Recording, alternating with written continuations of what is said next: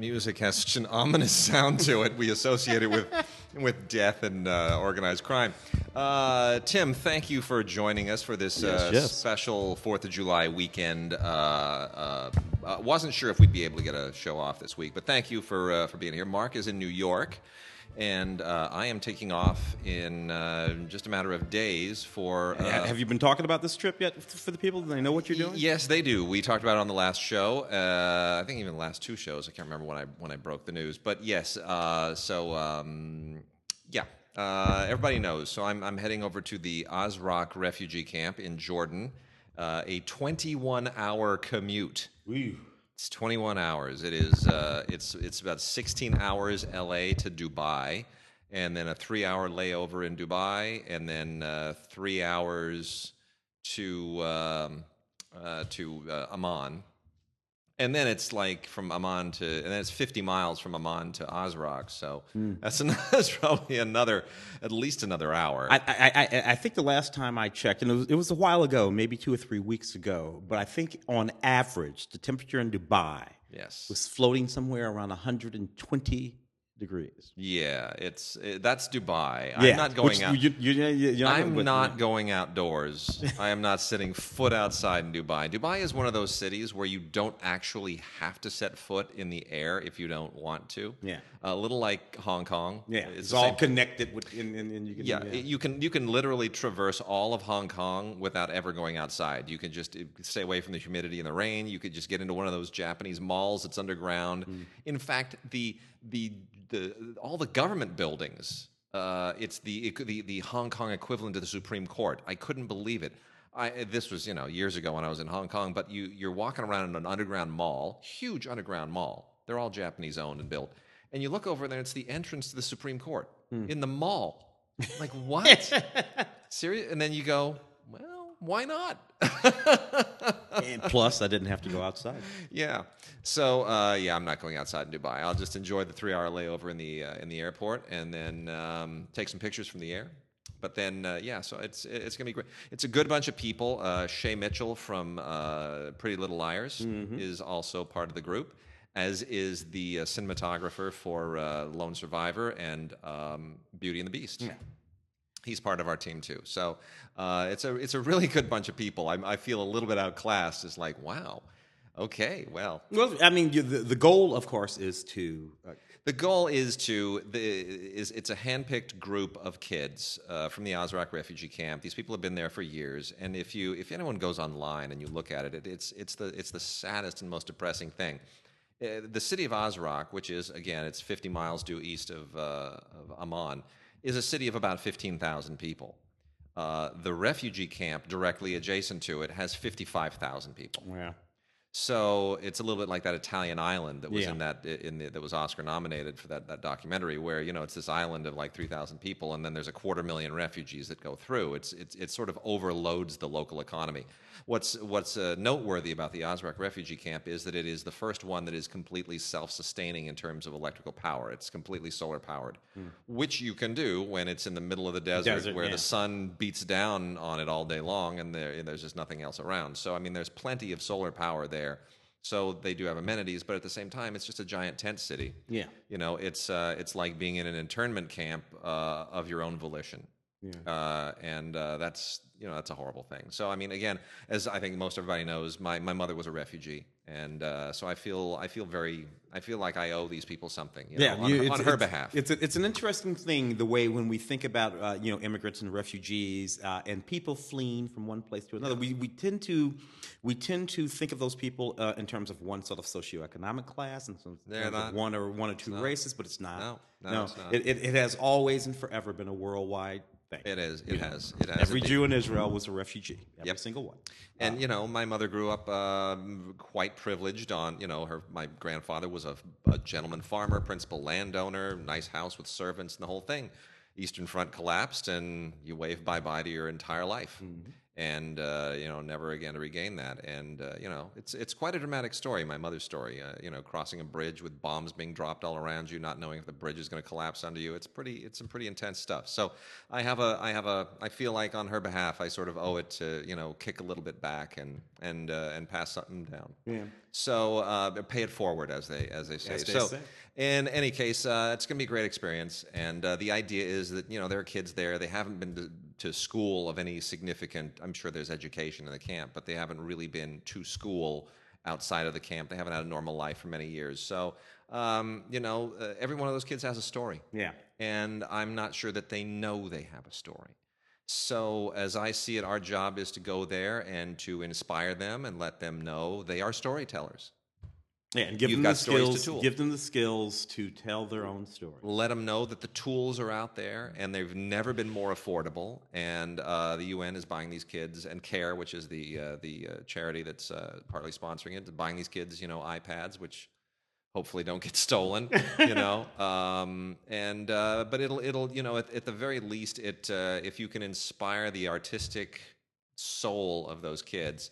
And if any fraction of them are genuinely artists, look, some of the greatest films coming out of France and Italy in the wake of World War II were films inspired by precisely that impulse, and the whole neo-realistic movement. Oh, me and my De Sica, Open City and Umberto D. I mean, that is what that is. That is. So it's going to be a brutal commute getting there. It's going to be a brutal flight back, but it's going to be all good. It's going to be all good. Bringing my camera, bringing my computer, bringing all my gear, and sunscreen and a hat. All of the other stuff is important, but without sunscreen and a hat, that's true. None of that will matter. It's going to be good. It's going to be good. It's going to be a good thing. So, any case, don't know when we're going to have another show. I get back on the 14th, which is a Friday. So odds are we'll probably be able. I'm going to be doing catch up most of the week of the 17th. So we'll probably have a podcast back. I want to say sometime around the 21st, 22nd, something like that. That'll probably be the next show. So stay tuned. Watch the Facebook page. I'll try to put some updates on the Facebook page of things that happen over there, but. Otherwise, I'm just going to try to learn a lot from the guy who shot Beauty and the Beast. Yeah, that's what I want to do. I want to see him in action because he is a terrific cinematographer, a gifted man. We still got an anime backlog here. So before I head off overseas, I'm going to do right by the anime, and I'm going to try to walk you through some of this. I have not watched all of this. I want to point that out. There is literally about 100 hours of anime in what I'm about to go through. I have not had but a fraction of time to skim some of this. So mostly what I look for is something in the artwork, something that's a little bit more accessible, something a little bit outside the ordinary. And a few of them are there, and a lot of them aren't. But here, I'm going to go through it. I'm going to give you the best overview that I can. Season 1, Part 2 of the 7 Deadly Sins, which is Funimation. Funimation does all the really, a lot of the really, really high-end stuff. They're kind of the top company right now for anime. And this is also a Netflix show. Netflix's logo is on this. It is available on Netflix, and that I find to be very interesting, that Netflix is investing in anime. That's, well, makes sense. Netflix is investing. Yeah. They're investing. They're investing in everything that they're going to need to replace everything that belongs to somebody else that's on Netflix, because eventually just about everything that belongs to some other entity that's on Netflix is going to go away. Yep. So they need to replace it one for one. When animation, or when all the libraries start pulling back their animation so they can put it on their own services, Netflix they're going to need it. Indeed, there it is. So, 7 Deadly Sins, primarily a kind of a fantasy / superhero narrative. The animation is way too Yu-Gi-Oh for me. Not my. It just is. It's got that feel. It's a little bit like. It just, if you know what I mean. Yeah. It's a little too Yu-Gi-Oh. As most of them have, it's a little bit of a convoluted universe. The comedy doesn't really work for me. I'm sure if I were living in Tokyo, I'd find all kinds of in-jokes, and it doesn't really work. But it's okay. We have Season 2 of Dark Matter live action, which is really, really interesting. This is a Funimation release. This is one of the, every once in a while you get these live action releases from Funimation, and this is not a, Lost Girl is the show that sort of opened this up for them. This is not Japanese material. This is not a Japanese cast. This is, not a Japanese language thing. This is an English language show. And Lost Girl is kind of the trend for this. It's a really mixed ethnicity cast, very global, cool kind of. What was the Joss Whedon show? The space thing? Oh, so, was this Firefly or Firefly? Serenity? I think Firefly. the movie was Serenity. The movie was Serenity. Yeah. So very Firefly-ish. Yeah. It's got a Firefly vibe to it. So if you want to say it feels like the Fast and Furious cast mixed with Firefly, that's what this is. It's Dark Matter. It's season 2. I think this is an okay show. I think it's all right. Moving along, we've also got the Kancole, Kancolle. I'm sure I'm totally mutilating that. The Fleet Girls Collection Complete Series. This apparently, near as I could find out, this is a Blu-ray DVD combo set. Near as I could determine, this has quite a following.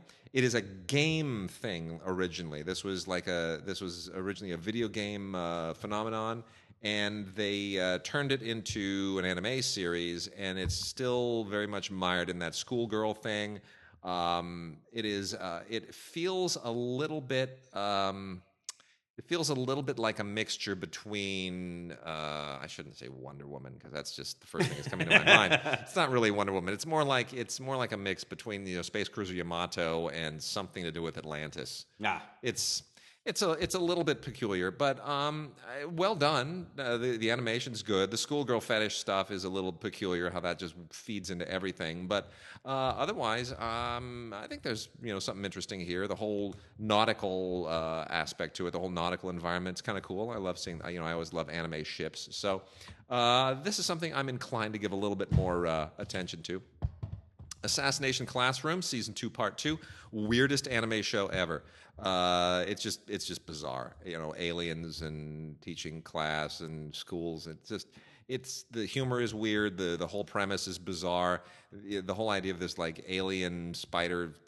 I can't even. There's no way to even describe this. It's just utterly weird. It's like somebody took a massive amount of drugs and came up with a premise. And there it is.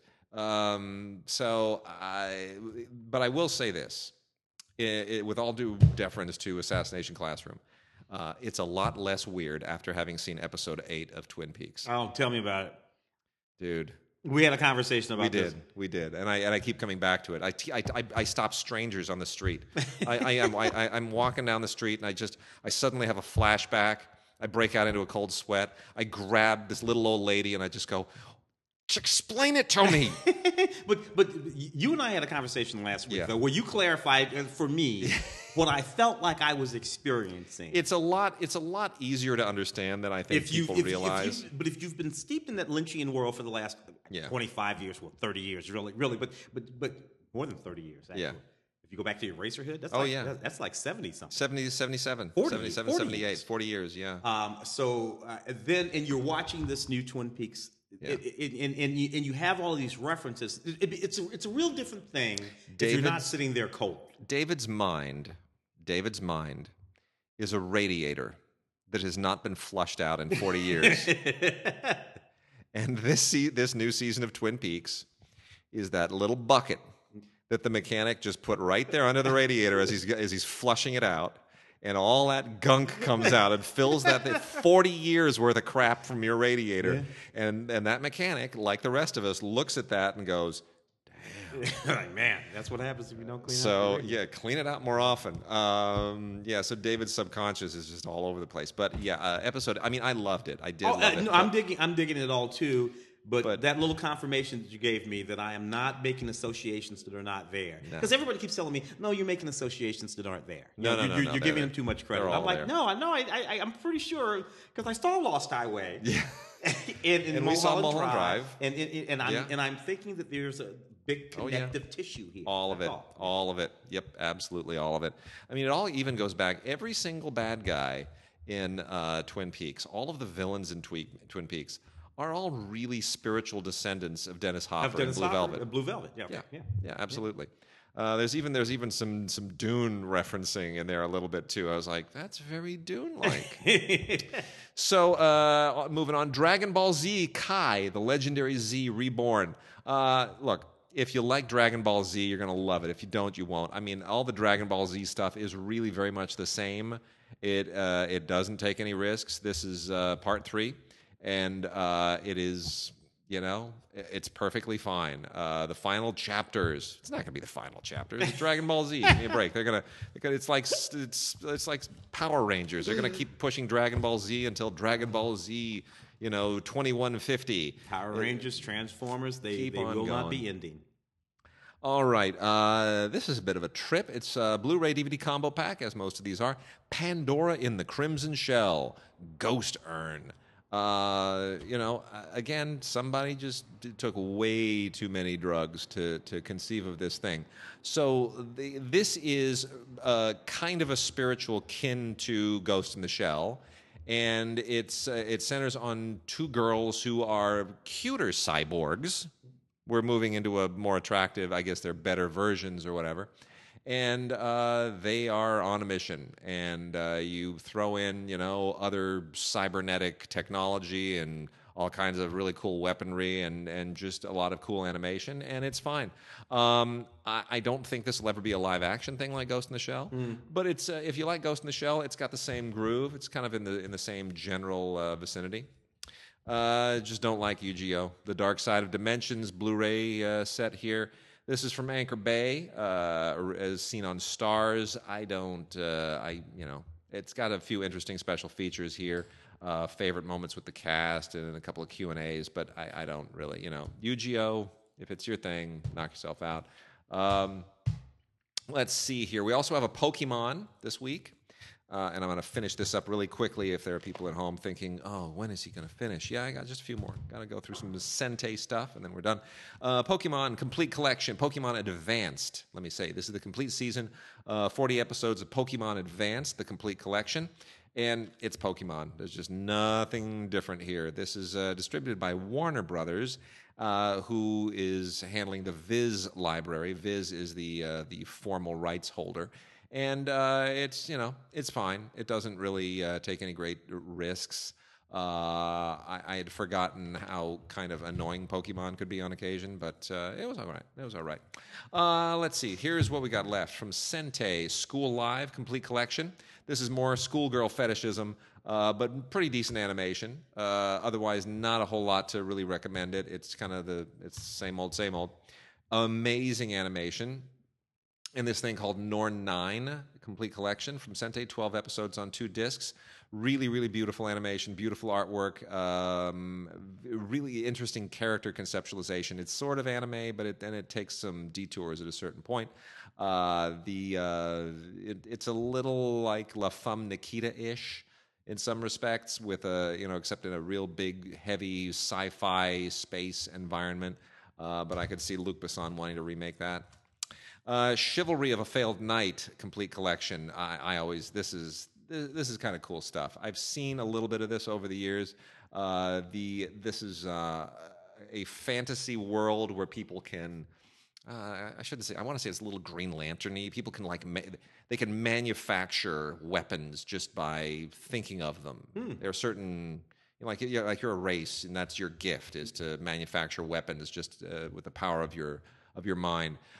So there's that. So that's very, very cool. Got some interesting special features. Some of the clean animation sections from the opening and the ending, Japanese promos. It's not bad.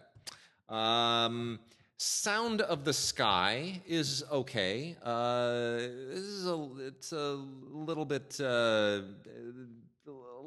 tepid. I want to say this is it. If you're looking for animation, it's all cyberpunky and sci-fi-ish and so forth, and this isn't for you, but this is a little bit more down to earth kind of drama, and it feels still inspired by a lot of Japan's post World War II cultural anxieties.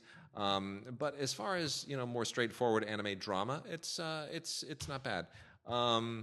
Let's see, we got Galaxy Angel. I did not watch any of this, but I do want to make mention of it because it's big eyes and colored Yeah. hair, and it's the schoolgirl fetish again, and it looks absolutely unhinged. RWBY we've talked about in the past. Absolutely love these girls; they're fantastic. This is the RWBY Volume 4. It's also a gun special edition.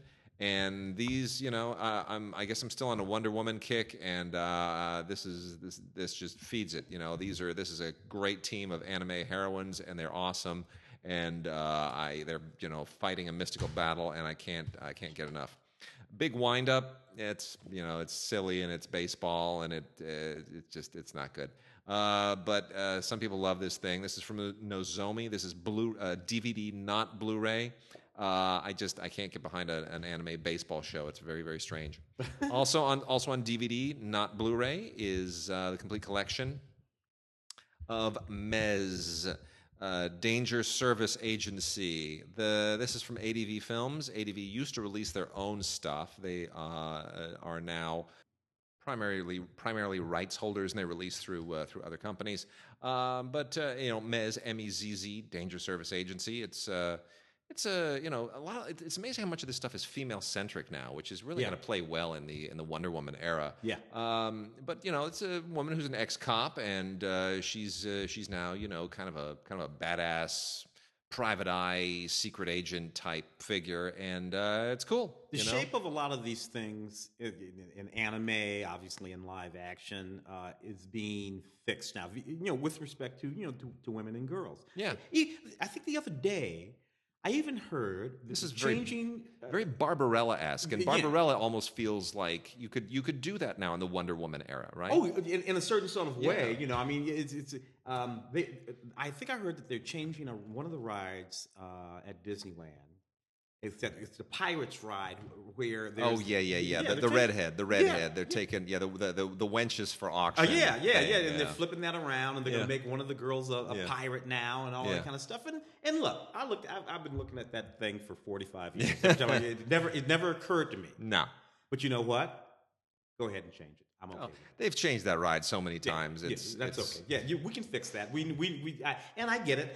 If I got a little girl, I don't want my little baby girl riding by. Daddy, what's going on there? Well, they're auctioning off that winch. I'll tell you. You know what? Let's skip that conversation. It's really interesting. As soon as after because I covered Wonder Woman on Film Week, and when we were just having the Wonder Woman conversation just in the house, I was mentioning something about Wonder Woman, and my daughter's ears just completely prick up. Wonder Woman? Like the name. Just the name. And, it's something we automatically associate with. There's the association. But just those words, Wonder Woman, that meant something to her. Yeah. And that was fascinating to me. Yeah. And those two words together, again, it meant something to me, different to me and you 40 years ago. Yeah, sure did. Than it means to her now, even though it's the same phrase. Well, that brings us to... That brings us to the last three, which are all female-centric as well. And this one is maybe... what a transition here, Tim. This is the complete collection, 13 episodes on 2 discs of... Is it wrong to try to pick up girls in a dungeon? See, that's the name. That's actually the name. You know what? Sometimes you get poked in the eye. Anime titles. So this is incredibly fun and incredibly politically incorrect all at the same time. So knock yourselves out. Truly, it is. There's just I can't even describe this. It's female heroines, but they're dressed scantily, and there are monsters in the dungeon, and it's just it's unusual, but nicely drawn. The schoolgirl fetish takes on a much more palatable direction in Girls Beyond the Wasteland, which is really much better animated than most of these things. It's kind of meta, but in terms of female heroines, I think this one is maybe better written than most of them, at least from the little bit that I was able to watch. And then lastly, Girls Panzer der Film.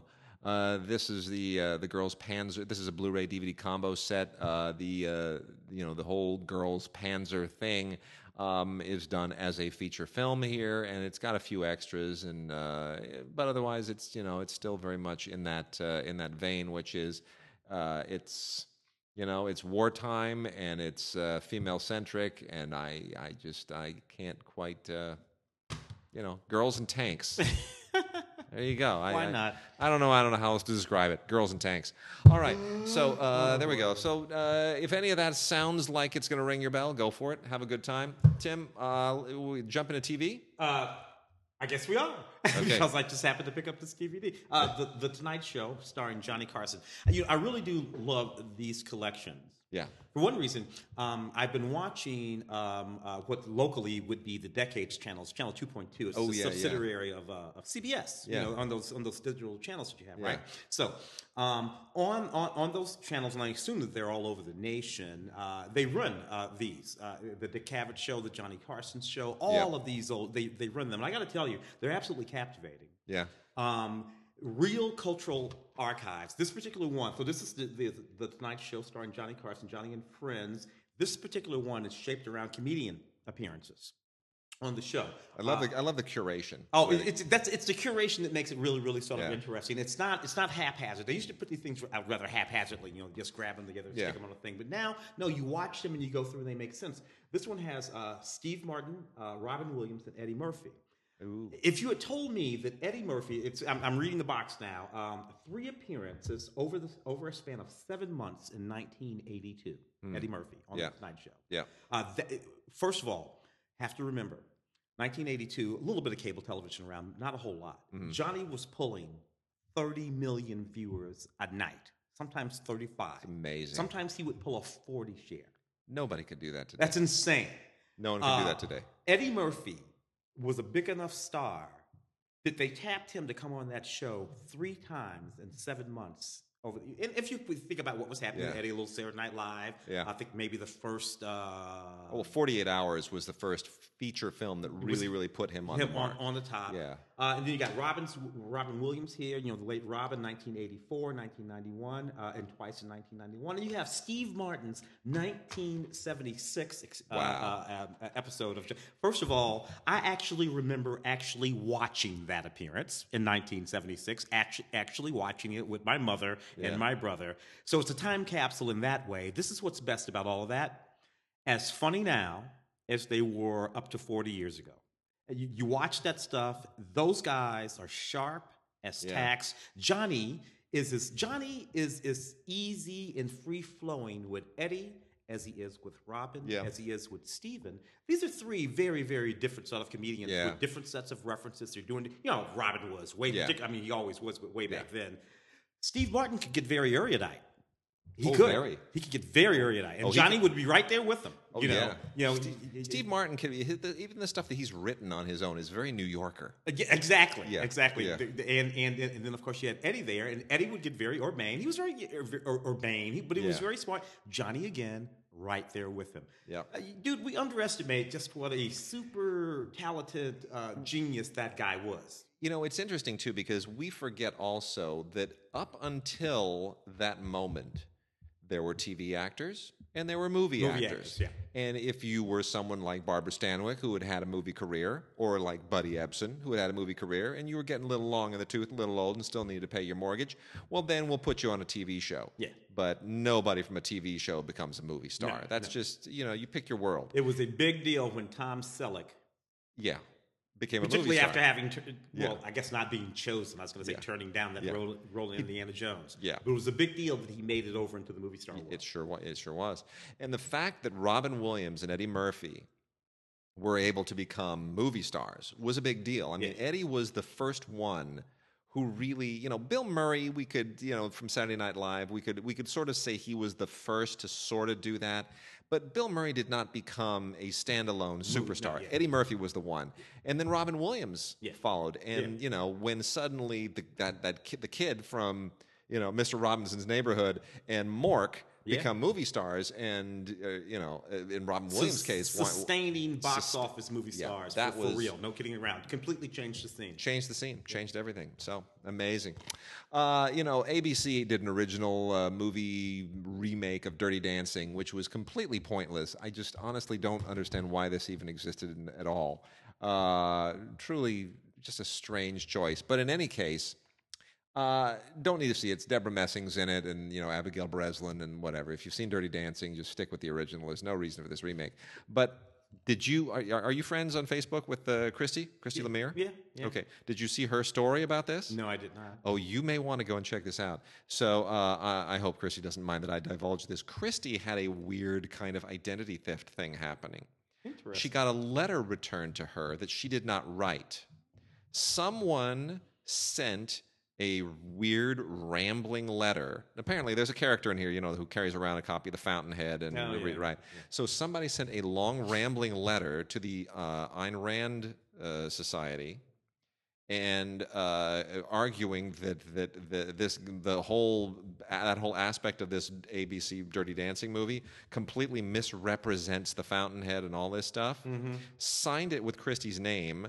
And Christie's return address. Ooh, now that's where it gets scary. But sent it to the wrong place, sent it somewhere in Texas to the Ayn Rand Institute, which is actually out here in Orange County. Yeah. And it wound up being returned to sender, which is Christie. Yeah. That's weird. And she wouldn't have known this. She would have known this had they addressed it correctly. They would have thought that Christie sent them a letter, and they would have said, "Why is this film critic doing this, attacking us?" And it makes you wonder how many letters actually made it to their destination in Christie's name. Is it is she being? Well, someone's obviously pretending, because I had that situation for years. With screenings with Sam. Sam's brother. Sam's brother. Yeah.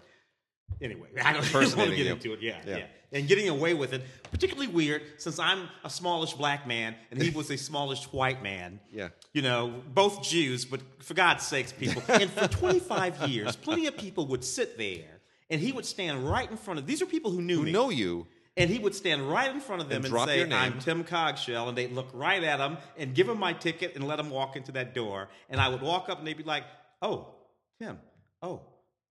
I'd be like, seriously? I just do not know how that happened. Anyway, that was madness. I'm sorry. Merlin. I remember enjoying this Merlin. I didn't see this particular, but I enjoyed this Merlin with Sam Neill, Helena Bonham Carter, John Gielgud, Rutger Hauer. I mean, just James Earl Jones, just the whole Miranda Richardson, Isabella Rossellini, and Martin Short. Just this whole, really a fantastic cast for Merlin. I remember this as a television thing. It's about 1998 or so. This was on, and it was really, really good. I remember just being totally captivated by it. So I'm going to recommend it just on having seen it 20 years ago. Sam Neill, exactly. Particularly, youngish Sam just Neill. Can't go wrong with Sam Neill. So Merlin, on the DVD, not a whole lot. It would have been neat if they would have put some interviews or something like that on it. Not much on it. Power Rangers. I know there's a wiki page where they tell you all the Power Rangers shows and what Japanese shows are what, and I can't immerse myself in this world anymore. So the Power Rangers movie apparently did well enough that we're probably going to get more of them. We did not get a copy of that to review. Demand was ridiculously high, it seems, so we didn't make the cut. But we do have Power Rangers Dino Supercharged, the complete season. Most of these Power Rangers shows now do not come with the complete show. They come with the complete season because they only run for a season. Yeah. And this is another one. And now we've got to reinvent the costumes and do a whole different thing. The Dino Charge deal, I still can't quite wrap myself around. I can only imagine that it is somewhat Transformers inspired. This whole kind of cyber dinosaur thing. That's all I can imagine, that's got some connection there. But in any case, it's pretty much the whole thing. This time they're protecting the Energems, and they have to battle Heckle, who's the bad guy in this. I don't. I got the Vampire Diaries over here. Final season, 8th and final season of the Vampire Diaries. I got to tell you, I never did watch this show. Yeah. I mean, that's not true. Actually, I did watch the show. I watched it 2 or 3 times, and this show sort of like takes the main beat down of the the pretty vampire. It's just, I'm like, the CW deal. It's just right there. It's just in your face with it. Yeah. And to a certain extent, they embrace it. It's the prototypical CW show. Yeah, and there it yeah. is. A couple of vampire brothers and all the sort of machinations of that. But I suppose if you've been watching, anyway, this is the final episode, the final season that leads you up to the final episode. It does contain a few special features, including Last Days as a vampire and the 2016 Comic-Con panel for a whole bunch of the cast members. So fun for fans, right? Yep. So the Borgias, everybody knows the story of the Borgias was the inspiration for The Godfather, and yes, there's a reason why we played the Godfather theme at the top of the show. Yes. We will be getting to that momentarily. Wanted to hit the Borgias first. The complete series of the Borgias, the inspiration for The Godfather, the original crime family. This is an okay series. It should have been better. This is a Showtime series. It's a little bit too trashy for my taste. Which I know sounds weird because the Borgias were horrible. Yeah. And this is Neil Jordan, and you're right about the trashy. But that's what surprises me about the trashy is that it's Neil Jordan. Yeah. And I would have thought it's kind of soap opera. And that's the thing. I would have preferred something that hewed a little bit closer to history because history is bad enough. The actual history of the Borgias is, some of the most corrupt popes and magistrates. I mean, they ran Italy at the time. It was an amazing family, and in a really bad way. Great cast, by the way. Jeremy Irons plays Rodrigo Borgia and does it quite beautifully. He chooses scenery like nobody's business. But I would have preferred something a little bit more literate and solid. But anyway, you do get some interviews and behind the scenes stuff here, and unfortunately they include some bloopers, which I wish they hadn't have done. But otherwise, the Borgias, the complete series from Showtime and CBS on DVD for those who really enjoyed it. The Wild Wild West revisited, and more Wild Wild West. First of all, I love the show, but these the two original Wild Wild West. But when they started to get a little long in the tooth, they did the comeback movies, which I was excited for at the time. I admit, the first one I was. The first one I was, yeah. When they did more Wild Wild West, that was not so good. Now we're definitely long in the tooth. This is again from Paramount and CBS. Everybody's always looking for the comeback. Gilligan's Island. We want to get them off the island. And then that became Harlem Globetrotters on Gilligan's Island. And I remember thinking, wait a minute, we got them off the island. Isn't that the end of it? Yeah. Now the island has to be turned into some kind of a commercial basketball retreat. What? Where did that come from? Get stuck there again. But their agent knows where they are. No, that's not right. That's not right. Don't do that. And so the Wild Wild West revisited was okay. It was fine, but then they did more Wild Wild West completely needlessly because they don't know where to go, and it went all bad. The one thing that they will not tell you here is, Paul, because by the time this came around, the actor who played Miguelito Loveless had passed. Yeah. So, part of what made this show so appealing was it was like Batman, the recurring villains. Yeah. Count Manzepi and so what do you do? Miguelito Loveless was the small person. Yes, an amazing actor who was also on Star Trek, by the way, in the episode Plato's Stepchildren. He's the one they push around with their minds. But he had passed on, and so they thought, well, let's have Miguelito Loveless Jr., and let's have him played by everyone's man of the hour in the late 70s and early 80s, none other than actor, songwriter, and frequent guest on every show that would have guests from talk shows. Paul Williams. Yeah, he's a wonderful songwriter. He's a wonderful songwriter. Yeah, but he should stay. Look from Love Boat, Fantasy Island. He must have been on like a dozen episodes apiece. Wonderful documentary about him that he is in 3-4 years ago. Yeah. Remember the one I'm talking about? It was good. It was really good. Film. Yeah. You finished with that one? No, carry on. Do that. I wanted Prison Break. This is interesting. A buddy of mine was in this series when it was on before. This is the Prison Break event movie. So if you were a fan of Prison Break, you know that they killed Wentworth Miller's character, the brother, played by him at the end of the original run. So they decide they want to do it again. What they do is they JR'd and they Bobby Ewan'd him. they pulled Bobby Ewan. No. Anyway, apparently he was. We saw him dead, buried. No, he's alive in Yemen. Of course, his brother has to go find him in Yemen. Boy. Why did they pick Yemen? That's what was. And in any case, though, for fans of the series, and it was a bit of a fun series. I kind of like Dominic Purcell and Yeah. Wentworth Miller sort of running around this series. It was pretty neat for a while. This is not shot anywhere near Yemen. I'm pretty sure they're out in Pacoima someplace. Pacoima for Yemen. But that's fun. Other than that, Prison Break special feature: A Return Home, the making of Prison Break, the event series. I will say, Dominic Purcell and Wentworth Miller. I was never a huge fan of Prison Break. I know a lot of people who were, but I absolutely love the two of them on The Flash. Oh yeah. That is great, and of course, also Wentworth Miller on Legends of Tomorrow. Yeah, but when they showed up together on The Flash, that was just a lot of fun. A bit of inspired cast. That was a lot of fun. We've also got this is a big deal. Complete series of Homicide: Life on the Street. This show just will not go away, and this is such an influential show, and it never got its sea legs. The thing that was so frustrating about Homicide, this is one of those shows, and there are a few of these that sort of get caught never really finding their network slot.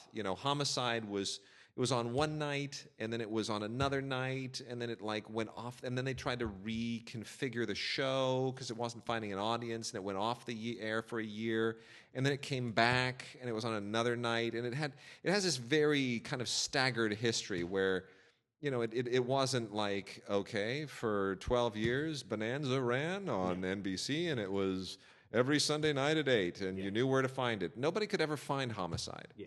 They just couldn't. They didn't. It was on. It was off. It was here. It was there. And now you can find it. You can find it in this big old beautiful boxed set, which includes all 7 seasons and a bonus disc. And it's still a great show. Andre Braugher was so young in this show. It kills me. Yeah. But what a great show. Belzer before he was on Law and Order. Yaphet Kotto. Yeah. The man. I just, across 110th Street, baby. Bobby Womack sounds. These guys are just they're tough. They're gritty. It's Baltimore, which is one of the less represented cities in America. That show was cast. And by that I mean not just the diversity of the actors, but the sort of faces, the actual human beings, and the way that shows of the Naked City. Remember Naked City, the 50s? Yep. Oh, yeah. All of that sort of New York casting, that sort of I call it Elia Kazan casting. Yeah, that's it. That is yes, it's Elia Kazan for faces. Yeah, faces. Faces. And dialects and accents, and that kind of thing. Isn't it funny? I think when all is said and done. I could be wrong. Rain Man is an Oscar winner, but I have a feeling that Barry Levinson may wind up going down known more for this show than anything he did in film. The Diner, or 10 Men, or any of that. Yeah. Yeah. So anyway, Barry Levinson and all of the other creators and showrunners on the show, they're all interviewed. There are commentaries here. There's a feature-length commentary for Anatomy of a Homicide. There's even a panel discussion with everybody. I mean, and a lot of really intense discussion about what made this such a great show. And, this show won 3 Peabody Awards back when television shows won Peabody Awards. Yeah. Shows don't win Peabody Awards anymore for some strange reason. We never hear about that. That used to be a thing. Like Lou Grant won Peabodys and China Beach won a Peabody, and that was a big deal. And that's kind of a long-lost thing now, and nobody really kind of understands what that means anymore. Because the Peabody, obviously there have always been Emmys. Yeah. But the Peabody was this more prestigious thing, more akin to... It was like a Pulitzer for television. Yeah, like a Pulitzer, exactly. Yeah, exactly. I mean, it was a big deal. It sort of, it meant you just made something that was serious and relevant to the world. Yeah. It's not just, good drama. It's good beyond drama, that. or even sort of... it has social relevance. Power, that kind of thing. Yeah. The Strain was a series that I watched a little bit because my buddy was on that too. This is the complete 3rd season of The Strain. The thing that I found interesting about it's just a vampire series. That's all it really is. They complicate it. And it's also known, Mark and I talked about this on the show before, it's also famous for being the show that had a promotional billboard that was so shocking and horrifying that it came down after 2 days. Which one was it? It was that one that was on La Cienega or Fairfax, just off of the 10, one of those major thoroughfares. And it was, the worm in the eye. Oh, yeah. It was that thing. And it was right there where literally 150, 200,000 people pass it every day and just saw that thing. And it was horrifying. And it was so horrifying and shocking. People complained, and they took the billboard down. That's funny. This one, what's most what's most interesting about this series is that it's Guillermo del Toro. Yep. As a crew, which I don't think most people paid any attention to. No. Maybe if you watched it, you might have paid attention to it. But if you watch the series, you can tell it's Guillermo del Toro. It has a very sort of particular sensibility. Anyway, this is the third season, third complete season. Extras include 45 minutes of all kinds of not previously seen stuff in the television series. So Fantabulous. check it out. All right. Let me hit a few foreign. We got Bunnicula. One more for television. Bunnicula, Night of the Vegetable. 20 episodes of vampire. As long as we're talking about vampires, of the vampire bunny Bunnicula, which is part of the whole new Warner Brothers animated world. It's very unusual. He's he doesn't crave blood. That sort of those sort of like baby or child. It's like Animaniacs and Tiny Toons. It's the next generation of all that nonsense. I don't really like it, but a lot of kids do. And he's like a vampire bunny, but he doesn't crave blood. He craves vegetable juice, and it's it all takes place in New Orleans, and there's a little girl and a dog, and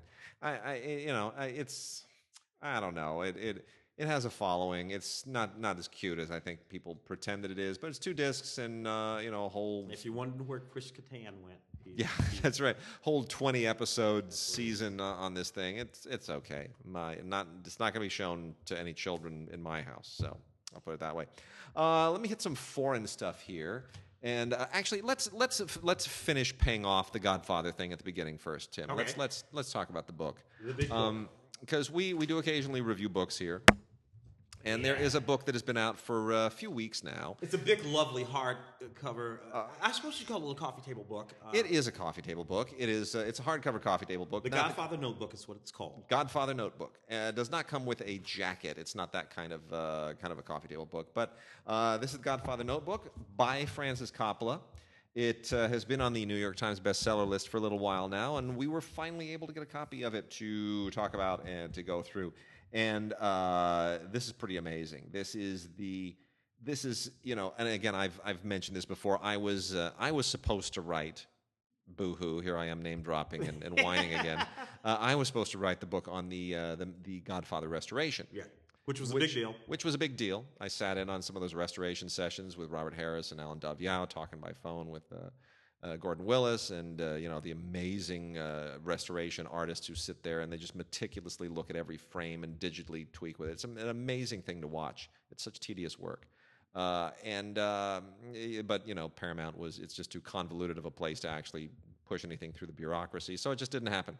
In any case, I still have a great affection for the films, obviously, and for the process of how the movie got made. And we all know the stories, or hopefully you know the stories about how Robert Evans really, really threw his weight around as studio chief to make it happen, to get behind Coppola, to push back against some of the ideas that were coming down the pike. I mean, it's an amazing story how this movie happened. Things to do with Brando's casting. Oh my gosh! Well, first of all, I mean, things to do with making the movie in the first place. That sort of pulp novel, Puzo's novel. It's not a good novel. It's not. No, it's pulp. It's terrible. But that's the thing. He made a silk purse out of a sow's ear in every conceivable way that analogy works. So this is Coppola taking you through that process, taking you through the making of it, but with photographs and with actual photocopied annotation of the screenplay and the book. And it's, most of this is basically, it's like when you have classes in college, very often your textbooks, it's a bit of a scam. Everybody knows this. You'll pay like $40, $50, or maybe probably like $100 now for a textbook, which is basically just a binder that contains a bunch of stuff that your professor photocopied, like articles and clippets of other books, and nobody's getting any royalty payments out of the copyright violations in those things. Colleges do this with impunity. This is basically that, except it's legit. Yeah, and it's the actual stuff. It's the You're actual looking at stuff. Handwriting. You're looking at markings in the margins and on the pages, and so he's not walking you through it. This is like a scrapbook. And you find the most amazing stuff in here, like notations where he underlines something and like this will make a good scene, and it is a great scene, but it's a throwaway thing. It's and you get inside Coppola's mind and his process, and you find out how things in the book that are sort of that Puzo puts a spotlight on and really, really amps up, Coppola just ignores completely, and then there'll be a little detail, something that's really kind of a throwaway thing, but Coppola sees a cinematic opportunity in it, and it's this microscope lens going in and out and in and out, and it's the emergence of a filmmaker's vision. It's really an incredible book. It's just so much fun to go through. I could just sit here and just read any given page just at random. It's just really amazing. The thing about The Godfather, well, the first two films anyway. Yeah. That I've always felt. All right, so the Godfather films, everybody understands that these sort of iconic films, and there are plenty of people. I mean, their course is taught. Oh yeah. And that book is for that kind of an audience of the Godfather films. Yep. So you really can't be a completist about the Godfather films if you don't have the book. But I think for me, Godfather films have always been among the movies that I actually appreciate more than I actually liked. Isn't that interesting? Yeah. I mean, I get it. I sit there, I watch these films for Gordon Willis, the Prince of Darkness, and what's going on there visually. I get all of that. The sort of Italian, the sort of quasi pulpy Italian story. I can still see that Puzo. Yeah. I can see it. More so in the first film than the second. And in the second, the second film isn't really Puzo at all. The second film is pure Coppola, and it's better. I think it's a better movie as a result. It's actually a far and away better movie. Well, one of my professors pointed out very early when I had a comedy class with the great Howard Suber, who has done many commentary. He was like the original commentary for Criterion for like a dozen movies. Suber was the guy who, in our comedy class in film school, said, "Godfather 1 is a comedy. Godfather 2 is a tragedy." And everybody's like, "Oh, what?" And he said, "No, pure Greek definition. It's all about where it takes you. Comedy doesn't mean ha-ha. Comedy means it usually ends on a wedding or a celebration or whatever. That's what comedy truly means. It's in the broadest in the broadest sense. Tragedy ends with death and destruction and so forth. And then you go, Godfather 1 is a comedy. Godfather 2 is a tragedy. And you get it. And you realize that that's why those two films work so beautifully together. Yeah. It takes you the full gamut of the Greek range, so it's tremendous. And then there's the third one. So let me hit a few foreign things, and then I'll let Tim jump into some of the new stuff. So a few interesting foreign films here. An Padre No Tan Padre means from the English language title here was From Dad to Worse, which isn't what that means, but it's An Padre No Tan Padre is a really pretty great Mexican movie. It's very, very funny. From Raul Martinez is the director. And the idea here is there's this old guy, this old Mexican guy. He's like 85 years old. He's this angry old patrician guy who's accustomed to having everything he wants in life. And he's in a rest home, and he's insufferable. And for all kinds of unfortunate reasons, his money has run out. He can no longer stay in the rest home where he regularly beats and abuses the staff. And now he has to move in with a son. And the son reluctantly is going to take care of him. And his son is a full-on kind of like a hippie guy living in a commune with like this gay couple. And there's this priest who occasionally comes in who's a Jesuit, which is everything he hates. And it's just this full freewheeling just commune life. And it's everything he hates, and it's kind of a fish out of water thing. He hates the Jesuit. He hates the Jesuit. It's the worst thing. When he asks him, like, what order are you? And the guy goes, Jesuit, and the look on his face is just pure hatred and anger. So there's a lot of Mexican culture in this thing that you probably won't get if you're not steeped in it or don't know someone who comes from it. But it is a very smart comedy, and Martinez is a very, very good director. And the lead performance by Hector Bonilla is just to die for. And of course, it's like any other mismatched buddy movie. Everybody kind of, you have two people from opposite sides who clash. It's the odd couple, right? Everyone learns something from each other, and everyone softens up a little bit. Suntan is a Greek film from Strand, which I quite like a lot. I don't like where it eventually goes. I think it kind of cops out at the end a little bit. I think it paints itself into a corner and doesn't really know what to do. But until then, it's a really, really, really sharp kind of psychological thriller, very sort of Hitchcockian in the way that it gets inside this guy's mindset. This is also a very NC-17 rated film. So Suntan takes place on a Greek island, and it centers on this schlubby guy, this sort of introverted, schlubby, pale, pasty, balding, middle-aged guy who's socially very awkward, but he's a very good doctor, and he's been hired to be a doctor on this island. And this island is just infested with tourists in the summer months. and so the island needs that economy. You know, everybody's got to be on their best behavior. Well, schlubby guy, like all schlubby guys in movies, is not well adjusted. He's got all kinds of sort of sexual issues, and there are these freewheeling tourists who show up. I think they're German, and they are just awesome. They're naked all the time. They're just having sex all the time. Their clothes are almost never on. They don't care. They're are on just vacation, man. They are hedonists, and they just like they will kiss anyone or anything. They're just having life is their oyster, and of course Kostis, the schlubby doctor, he just develops an obsession for this one woman. And and starts kind of hanging out with them and trying to be in with the cool crowd, and you just know this isn't going to end well. Yeah. You're like, oh my, no, this is not going to a good place. He is not going to hit the gym and become cut and become one of them. This is not where this movie goes. I've seen this story before. It's a bad thing, and there's so much tension until it gets to that place, because you're asking yourself, he's not going to kill her, is he? He's not going to. And you're running through your mind all of the ugly things that he could possibly do when he snaps, because he's going to snap. Yeah. He's, like I said, he's not going to become a bronze god, and the movie's going to happily end. So the tension of getting there is really great. It's beautifully shot, very, very well directed by. I'm going to mutilate the name. Well directed by Argyris Papa Dimitropoulos. Argyris Papadimitriopoulos, who also co-wrote it. My goodness. Greek names and Thai names, they always tangle me up. Oh, so many consonants. Oh. And then Doberman Cop is, a Kinji Fukasaku movie. Kinji Fukasaku is the Japanese director who redefined Yakuza films, Battle Royale. We've talked about a few of his. This is an Arrow release.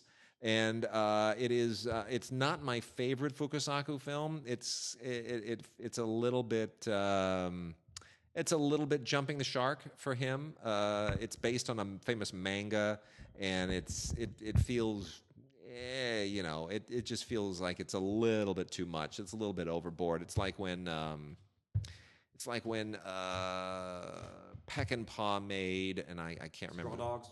Straw Dogs, yeah. Thank you. Yeah, it's when Peckinpah did Straw Dogs. You kind of feel like, okay, now he's just trying to compare himself against himself. But in any case, it's a beautiful Blu-ray, also has a DVD on it. Tons and tons of extras, as Arrow is increasingly doing, including an appreciation by Fukasaku's biographer. And Sonny Chiba shows up in a brand new interview as well. And we love Sonny Chiba. It's not his best film either, but and then two more with in the foreign end. The Bird with the Crystal Plumage, also not one of my favorite films because I'm not a Dario Argento fan. This is also an Arrow release, DVD and Blu-ray. But a lot of people, if you love your Dario Argento, The Bird with the Crystal Plumage is likely to be one of your top three. What I like about Dario Argento is that he gave me Asia Argento. Thanks anyway, that's a lot of people do agree with that. This is mercifully short. It's just a little over 90 minutes, but lots of extras here as well. It's a 4K restoration.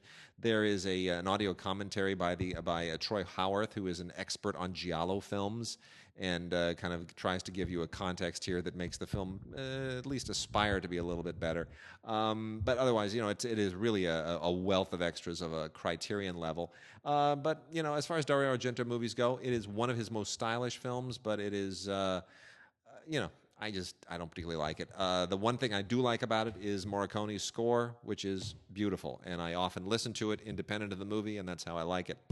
And then lastly, we're going to talk about Monster Hunt. They're being really shameless about this. From the animator of Shrek and Madagascar. No. Don't expect Shrek or Madagascar. So one of the co-directors of Shrek and Madagascar went to China on a for hire gig and oversaw this very weird animated live action hybrid, which is a period Chinese film, kind of a wuxia martial arts film, set in a fantasy reality where there are all these weird forest creatures and monsters, quote unquote. There's like the whole thing is that there's this monster there's a monster heir to the throne of the monsters that they have to protect, and it becomes kind of this pseudo ET thing, hide the monster. bottom line, this movie is this dumbest thing you've ever seen. The monsters are ridiculous. It's terrible animation. The plot makes no sense. The martial arts and the action stuff is just not good. The slapstick is embarrassing. It is everything that's bad about Chinese popular comedy is packed into this horrible, stupid movie, and it's on DVD only. And here's the thing: there was recently a story. The news actually broke back in 2015, but there was recently a story talking about why there's so much corruption in the Chinese box office reporting, and how Hollywood studios are finally getting the chance to audit these companies and crack down on them and see exactly where the money is and isn't. And one of the big revelations was that Monster Hunt, get this, the only reason that Monster Hunt beat, Fast and the Furious 7 or whatever it was up against a couple of years ago, the only reason Monster Hunt opened bigger than the Fast and the Furious film in China is because the producers of Monster Hunt gave away 40 million free tickets. How do you give away 40 million? Two questions. How do you give away 40 million free tickets? First of all, you have to be in China, where there's a population of over a billion people. But that's you got to be there. I guess you just airdrop that over one city, and you're. But secondly, how do you think you're going to keep that secret? Yeah. Really? Yeah. I mean, truly. Yeah. 40 million people. We swear you all do it. No, I'm sorry. That's going to come out. That was dumb. So anyway, the Monster Hunt is not just a bad movie; it is the poster child for Hollywood, for movie corruption in China. And it says something about something else too. It says something about Hollywood's obsession with that market in China, and the way Hollywood movies are constantly being shaped for that market in China. When some obvious giant chunk of that market in China is fake. Yep. Or at least manipulated in some ways. Yeah. And then lastly, French language film, On the Way to School, which is about 4 different kids, all in different parts of the world, Morocco and Kenya and India, and they're all in different parts of this, but they all share a common dream. And this, in a kind of Babel type way, the movie Babel, in other words, bonds them together and brings them together on this quest for education, this quest to be bound by knowledge and education. And this is a really beautiful film. This is from Icarus Home Video and Distrib Films, who distributed it theatrically. It is also mercifully short, 77 minutes, and this will deeply, deeply touch you. On the Way to School by Pascal Plisson. Really a beautiful. It'll make you appreciate education in a whole new way that we don't when we live in first world countries. Yeah. Oh wow. New movies. A couple of new things here. Yeah. Okay. Well, The Zookeeper's Wife. All right. So Jessica Chastain and Daniel Bruhl in The Zookeeper's Wife, which of course was based on a true story that has these sort of similarities, I suppose, to Schindler's List, and these people. World War II set story. Yeah. Spend their time saving both the animals at the zoo and other, humans. Yep. And again, based on a true story. I have to tell you, so I saw this movie. I might have saw it for the radio show. Yeah. And it just did not move me. And I know that it was intended to be a deeply sort of moving in that way, in that sort of Schindler's List. The child in the striped pajamas, that sort of a thing. Yeah. But a lot of those, in the wake of Schindler's List, a lot of those have become very cloying. Yes, right? Exactly the right word here. Yeah. In any case, bonus features, deleted scenes, the making of The Zookeeper's Wife, and a little biography of the family, which is central to the story. So it's a powerful and penetrating, sort of loosely based on a true story kind of thing, and I appreciate that. But it just did not captivate me the way I know that it was intended to. And I'm going to pop over to this one real quick, just because it's directed by Terry Jones, Monty Python's Terry Jones. So it's absolutely anything. DVD and digital HD. Simon Pegg, Kate Beckinsale, and Robin Williams, our late Robin Williams, as the voice of Dennis the Dog, in a film about these aliens that imbue Simon Pegg with the ability to do absolutely anything. Yeah. You'd think that would be funnier than it actually is. It sounds really funny, but it's okay. Yeah. But you think it would just be an absolutely hysterical film. I think Simon Pegg is stretching himself a little too thinly these days, to be honest. Yeah. So, anyway, so that's that one. And then we already talked a little bit about Jeremy Irons in the Borgias. We also have Jeremy Irons in a new movie with the lovely actress Olga Kurilenko. It's called Correspondence. She was in Hitman. She was in Hitman. Yeah. It's called Correspondence. I am deeply disappointed that this is only out on DVD and that this did not really have a theatrical release, because it is directed by Giuseppe Tornatore, who is most famous for Cinema Paradiso, and who has never really gotten back to the level of Cinema Paradiso. He's made a few really interesting films since. A couple of them got theatrical distribution here, but it's like he peaked with that movie and has never been able to get back to that pinnacle here. But this is a really interesting movie. It's a small movie. It's a very quaint movie, but it's one of the best bits of acting that Jeremy Irons has done in a long time. And you realize how much he chews the scenery in the Borgias when you watch him here, and where he plays, a physics and astrophysics professor who, is finding himself in late life. And you would think, wow, you're a professor of astrophysics, but that's not his life's passion. She is his life's passion, and they are separated. There's a lot going on here emotionally and psychologically, and it deals with how love changes when you introduce the distance, and how love persists over distance, but how it's also damaged by distance, and what technology, modern technology, texts, and all the rest of that can do. It's really. It's really poetic, and it's very impressionistic in many respects. And I'm so happy that Tornatore is still making movies, and I wish that people could discover this film theatrically, for the way that they used to be able to discover his films theatrically. But it is not meant to be. Well, there used to be a distribution apparatus here in the United States that sort of presented them. Not that there isn't, but it's all and things slip through the cracks. It's true. The Belko experiment. It was brutal. Another battle royale. X number of Americans in this office building down in Bogota, and a voice, this sort of disembodied voice instruct. Anyway, at the end of the day, they have to. It's a kill or be killed sort of situation. It's 10 little Indians, and then there were none. Yeah. It's all of that stuff. It attempts to be funny, but you know what? Sometimes those things. Yeah, it's Das Experiment is what it's like. Let's lock a bunch of people up and play with their minds and say, okay, only those who do this will get out alive. So murder your friends. It's one of those movies, but the premise is ridiculous. And by the time it gets to the end, you're just rolling your eyes and just saying, I'm sorry, this is just insane. Now, the thing is, I get where this was supposed to go. It's written by James Gunn. I love James Gunn. James Gunn, of course, directs the Guardians of the Galaxy movies. But this is clearly something that he wrote kind of for low-budget consumption, not when he was in Guardians of the Galaxy mode. Yeah, you probably some time ago. Anyway, a few special features, Blu-ray special features, behind-the-scenes featurette, some deleted scenes, a business like that. So stuff to see. But you got to be into that kind of thing. Yeah, I am not. Particularly into that kind of thing. Got one called Money. This is actually better than I thought. It's a thriller.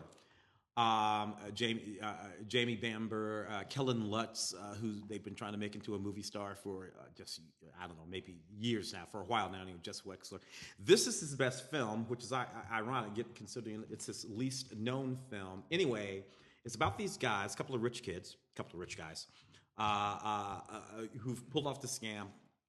And they're going to get away with it, make about $5 million until this outside person comes into the situation and sort of just sort of takes it all apart. It's kind of neat, actually, the way it all works in this movie, and I rather enjoyed it. The only thing on the DVD as a special feature is a behind the scenes, but good performances. And it's the kind of thing you probably definitely want to watch on DVD. Pop it in. That's where you want to enjoy that movie for sure.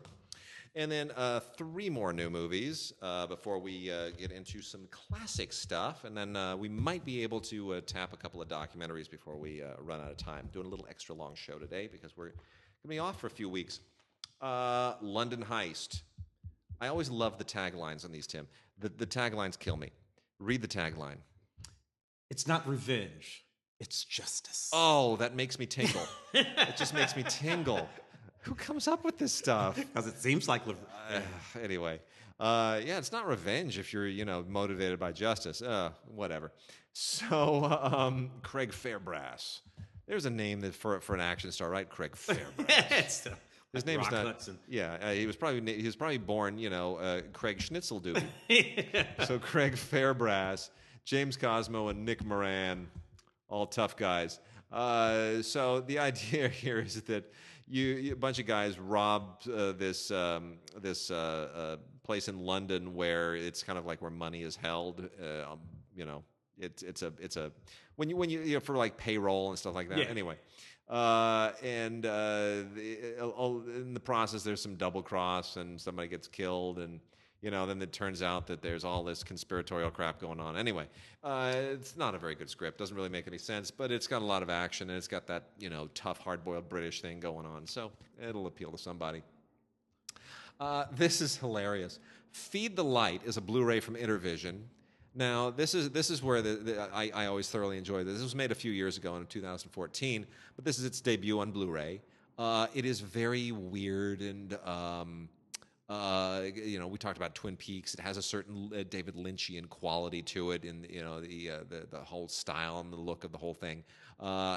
Henrik Muller is the director, who has that certain German expressionist instinct extended into him.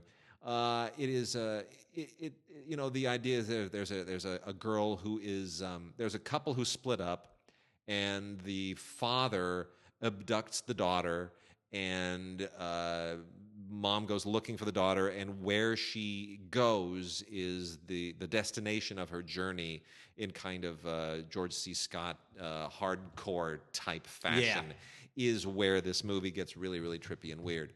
And I don't want to give it away. It goes to a very, very dark and surreal place. What I love about this is Feed the Light says based on a story by H.P. Lovecraft. I know people who I have not read the story. I know people who have read the Lovecraft story, and they say this is based on a story by Lovecraft in much the same way that like any movie is. I mean. There's almost no analogy. It's like, in the sense that the story by Lovecraft has people and this movie has people. That's how much it's based on it. So I don't know. I can't speak to that. But the Lovecraft fans I know find that to be really, really insulting. They think they just see no Lovecraft in this. Anyway, a lot of Lynch in this, but less Lovecraft. So that said, there it is. And then lastly, real quickly, a cute little comedy called Amar Akbar and Tony by a director named Atul Malhotra. This is one of those low-budget films that has a lot of decent actors in it, but nobody you've ever heard of. And it's almost like one of those bar jokes. So a Sikh, a Muslim, and a Catholic walk into a bar. No, it really is. That's exactly what it's about. It's about a Sikh, a Muslim, and a Catholic, and it's allegedly based loosely on an old Bollywood film, which I have not seen, so I can't speak to that. But it's all set in London, and it has a certain brisk sensibility to it that is really, really charming. So even though there are no stars in this thing that you would necessarily recognize, I think you'll probably have a lot of fun with it. It's definitely worth a rental at the very, very least. For some reason, we mentioned Peck and Paw's Straw Dogs. Yeah, that's why I was having a brain freeze. Okay, yeah, that's why I was having a brain freeze. Anyway, Criterion. Because I was going to make the connection. Oh, okay. And in that moment, I was like, "What?" And my brain just skipped a beat. Because it pops the Criterion release. This week. Peck and Paw, Dustin Hoffman. This movie remade, it seems to me, by our friend Rod Lurie. Was it Rod? No, I thought it was Neil LaBute. Was it Neil? No, or Rod? Rod, definitely Rod. Did Rod do it? Definitely Okay. Rod Lurie. That popped into my head because I did the junket for that movie, and I Okay. But in any case, Peck and Paw, and the classic film, Peck and Paw film, Dustin Hoffman, Susan George. But it's Peck and Paw going to excess. Yes. Right? It's and commentated at the time. Yeah. There was the commentary on the film was the excess of the violence of Peck and Paw, which is kind of strange anyway, given that it was Peck and Paw and he was already known for being violent. It was. I think the hit on it, and it's still a little bit of a hit. I mean, it's mild by present standards, but I think the hit on it was that compared to something like The Wild Bunch, where the violence is organic and story-driven. Here, he just now has a reputation as a guy who shocks us with violence, so he's just going to shock us with violence even more. And he was sort of trying to push buttons for... Like, Haneke has gone the opposite direction. Haneke started as a guy who just was known for shocking people with excess, and then he realized, oh, I don't have to do that. I can tell a story. And now he tells us stories, and he's not sort of being this... And the shocking bits are hardly ever anything sort of visual. No. It's sort of like the idea in the story is shocking more than anything else. It's a critique. So all kinds of special features on this. So, but it's Peckinpah. Yeah. Blu-ray. All right. We're going to dip into some classic stuff now. Let's see what we should get into. I'm going to start with a Flickr Alley release. This is a Blu-ray from Flickr Alley. It is a manufacturer-on-demand title from 1926, A Page of Madness. From Japanese director, I'm going to do my very, very best to not destroy his name like I always do. Tenosuke Kinugasa. Tenosuke Kinugasa, Kinugasa. And the film's original title is Kuruta Ichipeji, which simply means A Page of Madness. And, this is one of the early avant-garde Japanese silent films. People have to remember, Japan was making feature films in studios long before Hollywood was. Japan was making silent feature films and really daring kinds of films, or films that would qualify as features, in like 1902, 1903. And their studios, Shokiku and Tohei, were founded in the late 19th century. So Japan was on board very, very early. They just didn't hit the international scene like the Germans, the French, and the Italians, and the Americans did. And the Russians. Those were the films that really got an international appeal. But Japan had a thriving independent and studio silent film industry very early on. This puts you right back into it. And this is a really, really fascinating movie visually, because it almost goes alongside with Man with the Camera, the Dziga Vertov film, the Russian film, in terms of just being very experimental. And I find it really, really an interesting thing. It has a story. It's not completely avant-garde. But when you have, it's a little bit like Caligari, right? The idea of a sailor who's working at a mental hospital is like, oh, great, now it's a mental hospital, and that's always your opening to kind of go nuts. And then you can sort of go inside the mind and everything that's sort of tearing somebody apart mentally. But all of that stuff is great. And they did a great job, a wonderful transfer from a 16-millimeter print, and it's a really, really fascinating film, beautifully, beautifully done on Blu-ray. If you are trying to build your silent film collection, by all means, definitely consider A Page of Madness. And also included on here is Henwar Rodekiewicz. No, I've mutilated that name too. Portrait of a Young Man, which is also from the Black Hawk Films collection of David Shepard, who our dear LAFCA, LA Film Critics Organization, honored a few years ago before he passed. So David Shepard was able to produce these restorations before he passed on, and both of them are worthwhile. So, but Portrait of a Young Man is good and has a lovely score on it. But the one you really want to get this for is A Page of Madness, which is just really, really fascinating and breathtaking. Yes. Shall we do a few more of these? Yeah, let's get a couple of those. Because it's on top, and because this movie has Car Wash. I love Car Wash. I still do. 1976 film Car Wash. So 1976. Michael Schultz, baby. Michael Schultz, who I hasten to point out, because most people did not know this, and I did not know this as a young man. I did not know this in 1976 when I was 14, 15 years old watching this movie. I didn't know Michael Schultz was a black man. Oh, because Schultz. Well, his name's Schultz. My last name's Cogshell. So I'm an idiot on multiple levels there. But I was dense enough to not know when I was a teenager. The director of Cooley High and several films that I've been watching was this black man who was a workaday director in Hollywood, even 45 and 50. Michael Schultz still works, by the way. Yeah. You're talking about him in the past tense like he's dead or something. Yeah. No, he's probably working someplace shooting something right now. So this was a man who, along with Ivan Dixon and ironically Bill Duke, who was in Car Wash, are among a few journeyman black filmmakers who have been working since the late 60s. I think Ivan Dixon made Nothing But a Man, probably in the late 60s. Yeah.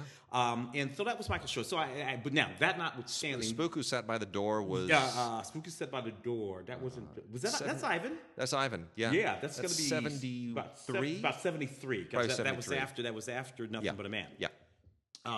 And you got Franklin Ajayi here. You got Richard Pryor doing that thing that he did back in the day before anybody else did it, where he plays 3 or 4 or 5 different characters. Fantastic. And here's the thing about the wonderful Rolls Royce songs that came out of the soundtrack. You know, it's fun. I learned to play every one of those songs on the piano in my church. Every one of those songs. This movie is amazingly funny today, but this is the thing about Car Wash. As funny as it was, and as much of a community touchstone that it was to the black community in the middle 70s. And I'm going to say something about that in a second. But this movie is incredibly dramatic. Yeah. Deeply moving. Yeah. Very funny, cultural, all of that, but incredibly dramatic and deeply moving. There's a scene in this movie with Ivan Dixon and Bill Duke, when Bill comes back to rob the guy. I'm giving away the movie. I'm sorry. You know, all that kind of stuff. It will simply break your heart. This movie is that good. So, 1976, also written by Joel Schumacher. Yeah. You know, the fairly flamboyant gay white man. Yeah. Writing a movie about a car wash full of black... Who also wrote and directed the original Sparkle, let's not forget. Exactly. Yeah. And was Woody Allen's what? I'm going to say set director, set designer, production designer. Anyway, there. He was originally a production designer. A production designer, that's what it was. You know, the Tigerland, and so anyway, all of that you sort of like worked its way back through, and you know, Antonio Fargas, fantastic. I love Antonio Fargas. So here's my question to you: could there have been a barber shop without Car Wash? Oh, absolutely not. These things are on a wire connected together, which we don't. Which is a very, very astute sort of connections you make, which I've made before, but most people don't see that connection. Yeah. There's a through line there, and the thing of it is, Ice Cube would tell you that. Yeah, Ice Cube would know that. Yeah. You know, he would have been a very young child when that movie came out. If he was, he would have been born, but he would have been really, really small. So he would have saw this movie on VHS. Sure, that's where he would have saw it. Yeah, and you know, and you're telling me that movie, Tim Story, you know, all those guys from 25 years. Of course it is. Of course it is. Yeah. All right. Hit that next. Shall we do it? All right. Trespass. This is the Walter Hill Trespass from 1992. Yes. Walter Hill, of course, we connect to all sorts of extremely important films, our Alien films and Last Man Standing and a whole bunch of stuff. So this was Walter Hill.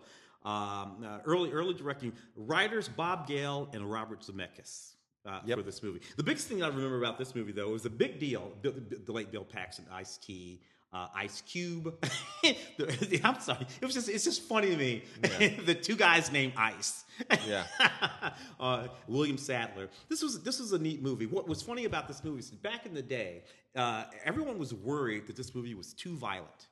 And we were just talking about Peckinpah a second ago. So this is 20 years after the Peckinpah film. Yeah. This film comes along and people... Anyway, this is kind of a neat release from Shout Select Collector's Edition. Has all kinds of really neat stuff on it, including interviews with Sadler and Bob Gale and producer Neil Canton, and some stunt stuff and some behind-the-scenes stuff. And so a music video. Music videos were just sort of becoming a regular part in the early 90s, a regular part of a film's distribution, particularly if you have a film that has Ice-T and Ice Cube in it. You had to sort of connect all these things together. The entire time, of course, the sort of political establishment is going bananas because you know, Ice-T is out there doing his thing and Ice Cube is doing his thing, and it's bleeding over into Hollywood. All very interesting sort of funny thing. Most funny thing, it's not a very good movie. Not a very good movie at all. Yeah. But what are you going to do? Cheech and Chong's next movie, there was a period when Cheech Marin and Tommy Chong made all of their sort of pot-smoking movies. Of course, with the legalization of pot pretty much every place in the United States, state by state anyway, these movies seem silly now. They do. So, they really do. What are you going to do? I just lost track of them at a certain point. I was, when I was a They kid, were always bad. They were never dumb. Good. They were simply sort of antisocial. They were anti-establishment. The neat thing about this movie, Cheech Marin Cheech Marion was ripped, Holmes. Yeah, And he would was. say it like that. I was ripped, Holmes. Guns like you would not believe. Pecs Tommy Chong, too, dude. Yeah. Those guys were ripped and looked fantastic. Well, they had the back time. in the day. They had the time to do it. The Unholy, which is a was an okay movie of the time. Lionsgate film. This is one of those one of the Vestron collector's series now. Everybody, Ben Cross, yeah. They're digging up the old Vestron library and paying homage to the VHS generation with these. So this is for the nostalgia crowd, right? This is if you're like, if you have nostalgia about, oh, I remember I had that on VHS and it looked really crappy. And the neat thing that they do is it's late enough in cinema that they thought to keep everything so that they have every single thing that happened on the set of that movie. They can put it on this DVD as a special feature, so featurettes and all that kind of crap. So. All right, gonna roll through a few licensing deals that we got right now. Deja Vu with Jacqueline Smith is a really, really interesting movie from 1985. We forget Jacqueline Smith actually did do things other than Charlie's Angels, and one of them is this really interesting 1985 movie directed by Anthony Richmond and produced by none other than our favorite producers of all time, Menachem Golan and Yoram Globus of Canon Films. These are 3 films now that we have from the Olive collection, all of them licenses from MGM and Paramount.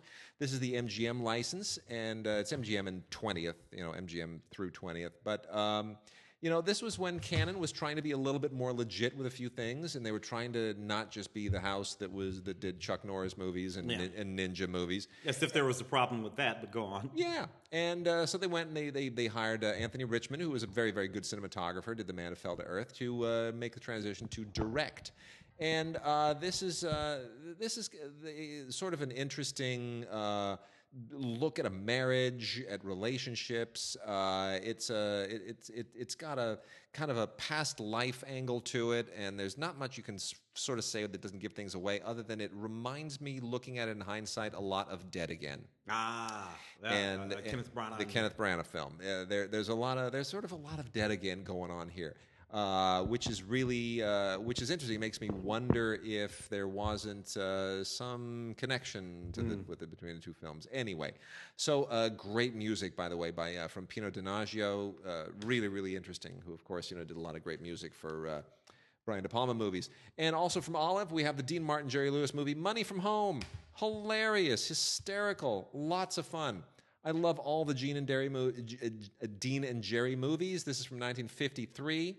Kind of fresh off of their television series, and it's just absolutely riotous. It's it's all the stuff all the shtick they usually do, and Jerry Lewis plays a veterinarian apprentice, and the whole thing takes place around a racehorse. They learned from the Marx Brothers a day at the races. Racehorse.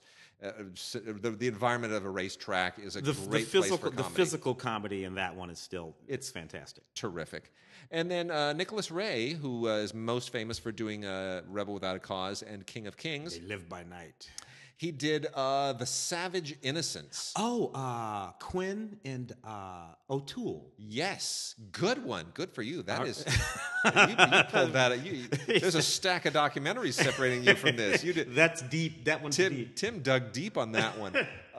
Some Japanese chick. Yeah, Nicholas Ray actually adapted this himself. From a novel, Top of the World, which was written by Hans Rusch, who had some role in the screenplay as well. It's a very strange writing credit, but screenplay by Nicholas Ray, Rogue, adapted by Hans Rusch. So I'm not sure what the relationship was there, but in any case, Ray actually was very, very involved in this, and this was made in 1960, and it is. It's really quite an amazing bit of cinematography. The frozen tundra, Anthony Quinn. It's an Inuit story, but it's a survival story, but it's a psychological story. It's really quite interesting, and Peter O'Toole is very unusually good in it. And it's a really interesting discovery, and I totally applaud Olive for going out and unearthing that one. Anthony Quinn could get away with playing anything. Just anything. The Italians, Native Americans, Eskimos, absolutely. Russians, Absolutely. guys from Brooklyn, and, just all of that. Quinn. Totally. And then we have an unbelievable set this month from the Twilight Time people, TwilightTimeMovies.com. This is just a great set. 5 films. They've been releasing 4 lately. We got 5 this month. Charles Bronson in the Valachi Papers. Oh, yeah. Fantastic. Yeah. Fantastic. Saw that on broadcast television, loosely based on a true story. Fantastic. Yeah. Based on the Peter Moss book. A really good screenplay by Stephen Geller. This is a really, really sharp film. He's in it with Jill Ireland, his wife, of course, of the time of many, many years. And it is a tough crime film, and it's one of his best performances because he doesn't have to really stretch a lot. He can stretch just enough. It's really good. The Valachi Papers is great. Then we also have The Quiet American, the original version. Oh, yeah, because that was redone with Michael Caine and Brendan Fraser. Yeah. So not the Michael Caine version. This is the Joseph Mankiewicz version of the Graham Greene novel, which is all still very sort of prefigures Vietnam, and a lot of it's really quite interesting. Very, very sharp from 1958. Beautiful, beautiful cinematography. Just really crisp. Audie Murphy in this as well, who actually can act when he's not playing himself, believe it or not. Yeah. And then we have the Bridget Remagen, which is one of the better World War II bridge movies. There are quite a few of them. There's A Bridge Too Far, Bridget Remagen, The Bridges at Toko Ri, Bridge on the River Kwai. The World War II bridge genre would be a great series, wouldn't it? There's just so many of them. They all involve somebody trying to blow up a bridge. Yeah. But some of them involve some people trying to save a bridge from being blown up. Yeah, it's, bridges were important. Again, talking, my mother's experience, it was the bridge on the Oder River. That's what they had to cross. If they were going to make their way to Hanover and where they would be safe with the Americans and the British and escape the Russians, they had to make it across the bridge on the Oder River. And if that bridge were blown up, which they were trying to do, bombing runs while they're running across the bridge and tanks going across the bridge with refugees, you're screwed. That bridge is the difference between Russians, raping and killing everyone in the family, and Americans and the English saying, welcome to the promised land. We don't think about that. We don't think about it so much anymore. No. Yeah, it's a big deal. So the Bridget Remagen is a really fun, old-fashioned World War II. I mean, everybody involved in this is just they're of that certain generation. 1969, John Gillerman, before he ruined his career making the remake of King Kong for Dino De Laurentiis. David Wolper, who was sort of the mega producer of the era. Elmer Bernstein, who'd been scoring things since the Ten Commandments in 1956. He is at his peak here. This is a big, muscular, beautiful score. You get the isolated music track for that score, which is fantastic. This is a wonderful movie. I love this movie. And I am also very fond of the 1954 Hell and High Water, also on Twilight Time Blu-ray. From the 20th Century Fox library, this is a darker film. This is a Samuel Fuller movie with Richard Widmark kind of channeling all of Samuel Fuller's darkest instincts. And this is a Richard Widmark is moving a nuclear submarine headed for the Arctic, where there's some going to be trying to forestall nuclear war with the Russians. And it's the early Cold War period right after World War II, and nuclear anxiety is at a fever pitch. This is a really, really interesting movie, very, very sharp, based on a book, and directed like mad by Samuel Fuller. Richard Widmark, of course, just brings the intensity like nobody's business. And then the last Twilight Time title here is a double feature, and I cannot be more happy that this is out. This, I hope, is a harbinger of things to come, because there are a lot of Jackie Chan movies that need to come out. This, in the original Cantonese, is a double feature of Jackie Chan's Snake in the Eagle's Shadow and the original Drunken Master. The transfers are as good as you could hope. These are Jackie Chan's first two starring roles from 1978. And they are certainly films of the era, but you see the kung fu comedy that he will pioneer is being formed here. In terms of Jackie Chan's career, this is where it begins. These are formative films; they are crucial films, and I'm just thrilled that these are on Blu-ray, because I never thought I'd get these. So I'm hoping that a lot of the other missing Jackie Chan films that are not on Blu-ray, like Drunken Master 2, will eventually make it out. This has a commentary by Rick Myers and Jeff Yang, which I'm a little mixed on, because Rick Myers has done like 170 commentaries for martial arts films, and I'm a little sick of Rick Myers. I have a certain degree of respect for him, but he keeps saying the same things over and over, and about a third of the things that he says are wrong. So, as people may or may not know, I wrote a book on Jackie Chan, which you can now get for like 97 cents on Amazon. And I don't see a penny of it. But, these also both directed by Yuen Woo Ping, Yeah. in his early days. So So, that's back when the sort of comparisons between Buster Keaton Yeah. and sort of the post Bruce Lee sort of era. Yes, and everyone's. everything. It's when he was making his pitch to fill the void left with Bruce's death. The Hong Kong films didn't necessarily need to be extremely sort of violent for violence sake. There's an element of comedy that he can insert into all of that. Over here, real quick, from Mill Creek, the 4-movie Salma Hayek collection. This is very interesting.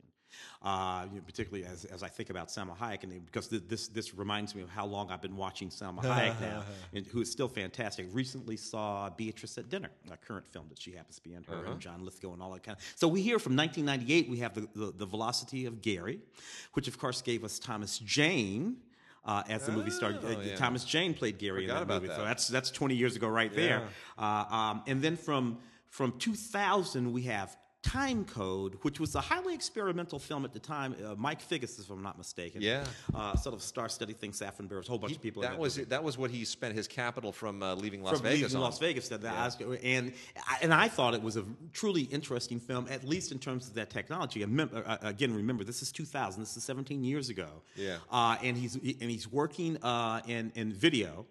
And he's moving us around the screen where he has at least 4, sometimes 6 things. And the way he's directing your attention is through the use of audio, by raising the audio on the frame that he wants you to pay attention to at that moment while leaving the other things up on the screen. And it's this whole sort of introducing sort of Hollywood story going on. Then we have Lonely Hearts, which of course is John Travolta and James Gandolfini from about the middle 2000s sometimes. And then another really early Spanish language film from Selma called "Living It Up." So a neat little collection of the history of Selma Hayek there, and some of her better ones. Interesting that none of them involve Robert Rodriguez, who we always associate with Selma Hayek whenever we think about it. Head to head, 8 action films. Head to head, Steven Seagal and Jean-Claude Van Damme. Look. I've poked fun at both Stephen and Jean-Claude over the years. But the fact of the matter is, I'm kind of a fan of both of these guys, and certainly have been a huge fan of both of these guys at various different times in their career. This 8-film collection involves some of the films that I really, it involves Maximum Risk, which is a sort of mid-career Jean-Claude Van Damme film that I liked a lot. We can go all the way back to Cyborg and all that kind of stuff with him, but I like that a lot, that movie. Knockoff, of course, which was an early Jean-Claude Van Damme film. And then you have stuff like Into the Sun with Steven Seagal and Universal Soldier: The Return, which is not as good as Universal Soldier, but whatever. Second in Command, Hard Corps, Double Team, which of course is Jean-Claude and Dennis Rodman, if I'm not mistaken, who, recall that when he wasn't an international, whatever the hell he's doing now, and he wasn't beating people up for the Detroit Pistons, he was kind of making movies. Bad movie star. And then, lastly, 3 classics from Stephen King: The Stand, The Langoliers, and The Golden Years, all of which were television films. And to one extent or another, fairly interesting. But if you're a fan of Stephen King books or films, you definitely gonna want to grab this. So from 1991, The Golden Years; from 1995, The Langoliers; and from 1994, The Stand. All right, we are going to have to let the documentaries roll until another time. I'm going to wrap out with the latest Kino releases, and an unbelievable set of great Blu-rays from Kino have arrived. And if you're saving your bucks for some Blu-rays, you're going to want to add a whole bunch of these. Gene Kelly and Natalie Wood in Marjorie Morningstar. Here's why I love Marjorie Morningstar. Gene Kelly and Natalie Wood. Yeah. That's really it. Yeah. I love them both so much. I otherwise really just don't even care how much of a kind of a silly backstage schmaltzy melodrama this is. I really don't care. I absolutely love this. It's based on a Herman Wouk novel, and Herman Wouk, of course, wrote The Winds of War and all that. The big sort of it's all big soapy soap opera cast against backdrop of war and other things. But Herman Wouk basically just wrote schmaltz. He's an airport novelist who made good. So that shouldn't really mean a whole lot here. However, it is just watching these 2 actors is just absolutely wonderful. It's just wonderful, and there's not a whole lot to it, but it's terrific. For whatever reason, Gene and Fred Astaire, and actually I do know the reason, were the two actors who it never bugged me watching them play against younger female leads, significantly younger female leads, like 30 years younger female leads sometimes, which bugs me today. But it never bugged me about them, and it still doesn't. For one thing, they were both so wonderfully fit and youthful. They both acknowledged in all of those films the age difference. Yeah. It wasn't like they were pretending that even if the film was so, they acknowledged it. They're like, so I don't know. There's something about that. They did it correctly back then. They don't do it that way anymore. And Roland Emmerich, when he was, Roland Emmerich always wanted to direct Hollywood movies. This is a guy who was he's German, he's growing up in Germany, he's making movies in Germany, but he's not doing German movies. He's not trying to make serious movies. He's not doing, what you're expected to do in Germany. He's making just really gnarly science fiction genre movies. Yeah. And he's making them in English because he's saying, please, take Hollywood. me. Hollywood, please take me. And when he made Making Contact, he said, what I'm going to do is I'm going to take Poltergeist, and then I'm going to take all of those Twilight Zone evil ventriloquist dummy episodes, and then I'm going to take The Exorcist, and I'm going to mash them all together in a big genre. That way, if they want anybody to direct any of those kinds of films, I'm their man. They will know. They will know. I'm their man. I can do it all. And so that's what Making Contact is. It's like Poltergeist meets, all the ventriloquist dummy stuff. It's just meets Chucky, meets, whatever. It's just all here. Yeah. It's Carrie crossed with, all of that stuff. So it's a great big Hollywood potpourri and a big homage to all that genre stuff. And it's actually a lot of fun. It's better than a lot of his American Hollywood stuff. Yeah, Dean Devlin's not there. No, that's true. He's not. Yeah. So this is a lot of fun, and it's only 79 minutes. You can do this while you're fixing dinner. Just throw it up and watch it. It's great. Kirk Douglas, the Indian fighter. This is an Andre de Toth Western, also starring Walter Matthau from 1955, with Kirk Douglas. Beautiful color cinematography, by the way. Really nice. With Kirk Douglas as a guy who used to kill Indians, but now he's got to prevent them from killing the wagon train, the pioneers, and he's got to be a peacemaker. So it's a very early, sort of at the very beginning of that revisionist. Yes, sort of very early on, which is sort of culminated in the early '70s with Big Little Man. Little Big Man. Big Man. A lot of that has to do with the fact that Kirk Douglas is that guy. Yeah, Spartacus. Paths of Glory. Yeah. Right. He's that guy. He's very much a revisionist in terms of all of these genres. Which, of course, has to do with the fact that, in fact, he's just this little Jewish guy who, was fighting against, the system his entire life. Yeah, true. But that's also Andre de Toth. Andre de Toth, who, is one of the famous bad boys of Westerns and filmmaking with the eye patch and the whole thing, right? I mean, so, he's Andre de Toth is a little bit like Samuel Fuller with a little more self-control. Yeah. Or Peckinpah not drunk. Yeah. That's Andre de Toth. So, this is a good film. This is a really good film. Alan Hale is in here. Lon Chaney is in this. It's a really interesting cast, and Walter Matthau in a definitely a minor part, but he kills it. He kills it. And Sheriff Hootkloot from the ongoing Kino releases of the DePatie Freeling collection.